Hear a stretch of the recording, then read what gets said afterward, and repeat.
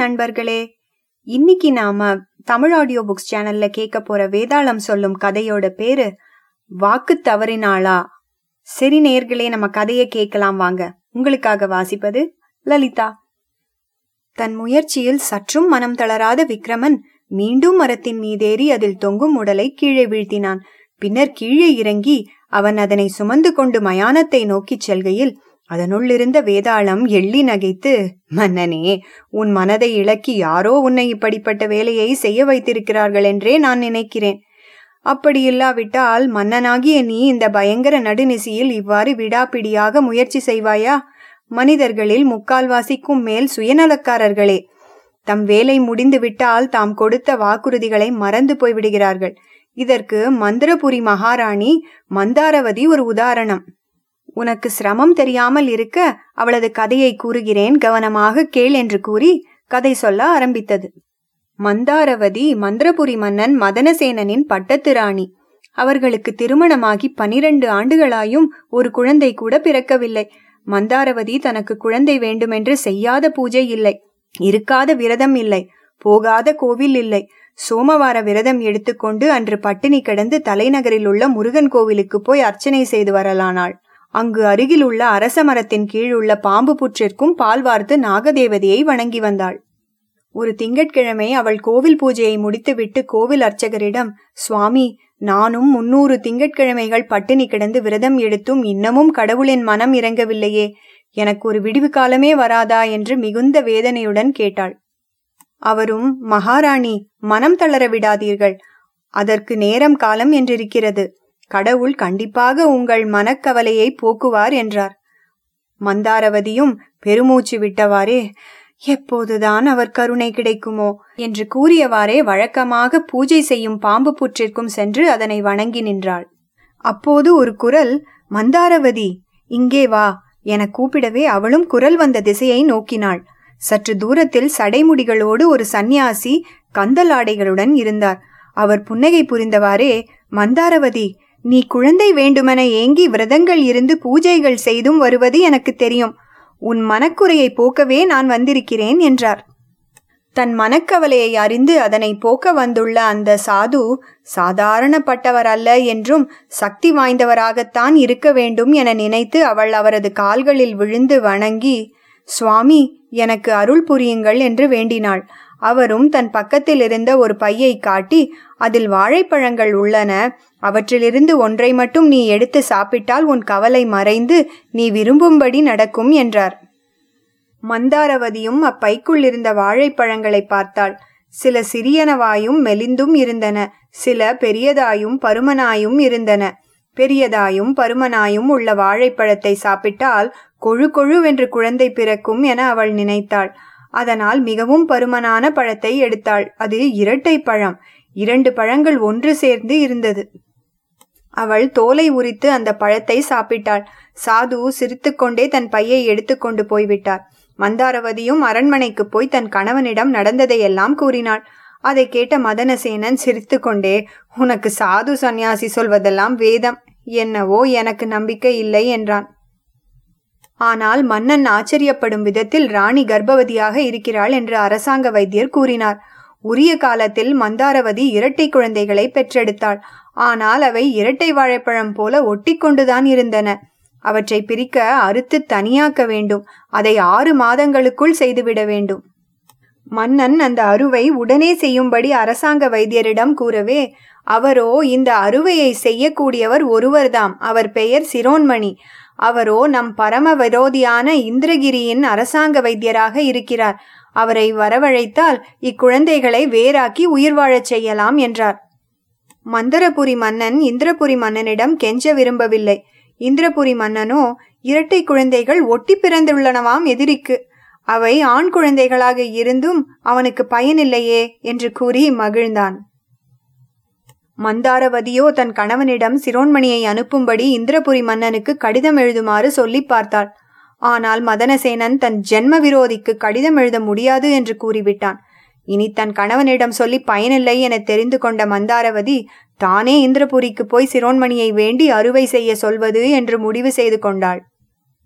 அவள் தன் குழந்தைகளை பார்த்து கொள்ளும்படி அரசாங்க வைத்தியரிடம் கூறிவிட்டு தன் கணவனிடம் தன் பிறந்த வீட்டிற்கு போய்விட்டு வருவதாக கூறிவிட்டு இந்திரபுரிக்கு சென்றாள். அங்கு எளிதில் சிரோன்மணியின் வீட்டையும் கண்டுபிடித்து விட்டாள். சிரோன்மணி பிரம்மச்சாரி. மந்தாரவதி அவரது வீட்டை அடைந்த போது அவர் தம் உணவை தாமே சமைத்துக் கொண்டிருந்தார். அவள் அவரது வீட்டு கதவை தட்டவே அவர் வந்து கதவை திறந்தார். அப்போது அவள் அவரது கால்களில் விழுந்து, வெகு தொலைவிலிருந்து உங்களை காணவே வந்திருக்கிறேன். நீங்கள்தான் என் குழந்தைகளுக்கு உயிர் பிச்சை அளிக்க வேண்டும் என்று கண்ணீர் மல்க வேண்டினாள். சிரோன்மணியும், கவலைப்படாதே அம்மா, வெகு தூரத்திலிருந்து வருவதாக கூறுகிறாய். முதலில் நீ சாப்பிடு, பிறகு பேசலாம் என்று கூறி அவளை அழைத்து போய் இலை போட்டு உணவு பரிமாறினார். அவளும் உணவு உண்ட பின் தன் இரட்டை குழந்தைகளை பற்றி கூறினாள். அவரும், கவலைப்படாதே, உன் ஊர் எது என்று சொல், நான் அறுவை செய்து 2 குழந்தைகளையும் காப்பாற்றுகிறேன் என்றார். மந்தாரவதியும், என் ஊர் மந்திரபுரி, நான் மந்திரபுரியின் ராணி என்று கூறினாள். அதை கேட்ட சிரோன்மணி திடுக்கிட்டார். பிறகு அவர், நான் இந்த சஸ்திர சிகிச்சை செய்து முடித்ததும் என் தலை வெட்டப்பட்டு இந்திரபுரி கோட்டை வாசலில் தொங்கவிடப்படும். அது உங்களுக்கு தெரியாததல்லவே என்றார். அவளும், உங்களுக்கு எவ்வித ஆபத்தும் வந்து விடாதபடி நான் பார்த்து கொள்கிறேன். இது சத்தியம். என்னை நிராசையடைய செய்யாதீர்கள் என்று வேண்டினாள். சிரோன்மணியும் சற்று யோசித்துவிட்டு, சரி, கிளம்புங்கள், போகலாம் என்றார்.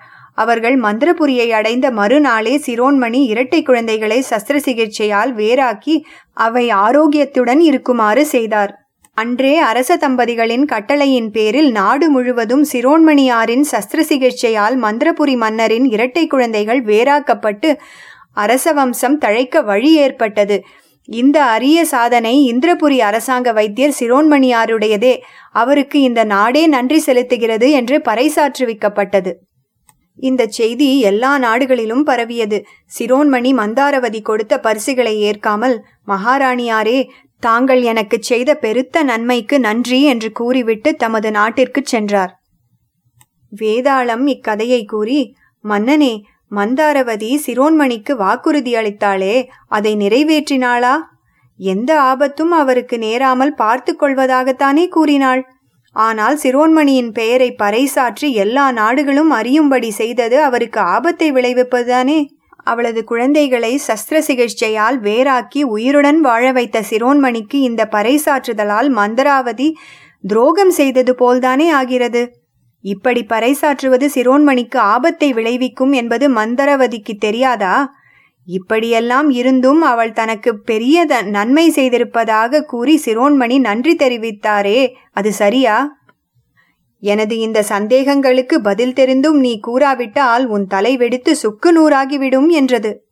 விக்ரமனும், சிரோன்மணி தன் வாழ்க்கை முழுவதும் வைத்தியராக இருக்க தீர்மானித்தவர். அதற்காக அவர் திருமணமும் செய்து கொள்ளவில்லை.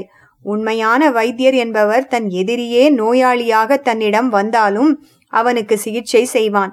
இக்காரணத்தால் தான் சிரோன்மணி மந்தாரவதியுடன் அவள் குழந்தைகளுக்கு சஸ்திர சிகிச்சை செய்ய சென்றார். மேலும் அத்தகைய சிகிச்சை செய்யக்கூடியவர் அவரை தவிர வேறு யாரும் எந்த நாட்டிலும் இல்லை.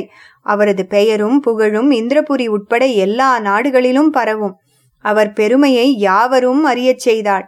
அவரை இந்திரபுரி மன்னன் கொன்றால் அவர் தன் தொழிலின் தர்மத்தை காக்க உயிர் நீத்தவர் என பெயர் பெற்று விடுவார்.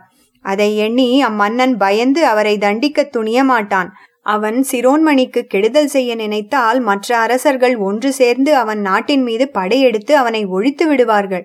அது மட்டுமா, இந்திரபுரி மக்களே அந்த நாட்டு மன்னனுக்கு எதிராக கிளம்பி விடுவார்கள்.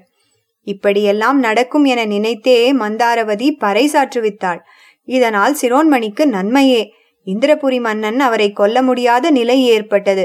அதனால்தான் அவர் மந்தாரவதிக்கு நன்றி தெரிவித்தார். இருவர் செய்ததும் சரியே என்றான்.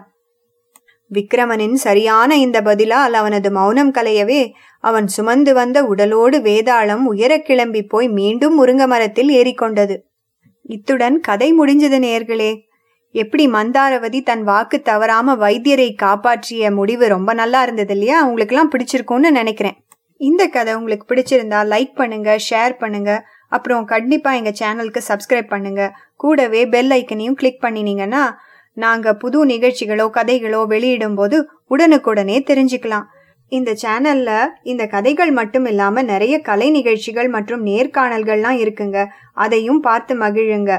எங்க சேனலுக்கு இதுவரைக்கும் சப்ஸ்கிரைப் பண்ணி ஆதரவு அளிச்ச அனைத்து நண்பர்களுக்கும் மிக்க நன்றி. உங்களை நான் மறுபடியும் இன்னொரு நல்ல கதையோட சந்திக்கிறேன். அதுவரை உங்களிடம் நன்றி கூறி விடை பெறுவது லலிதா.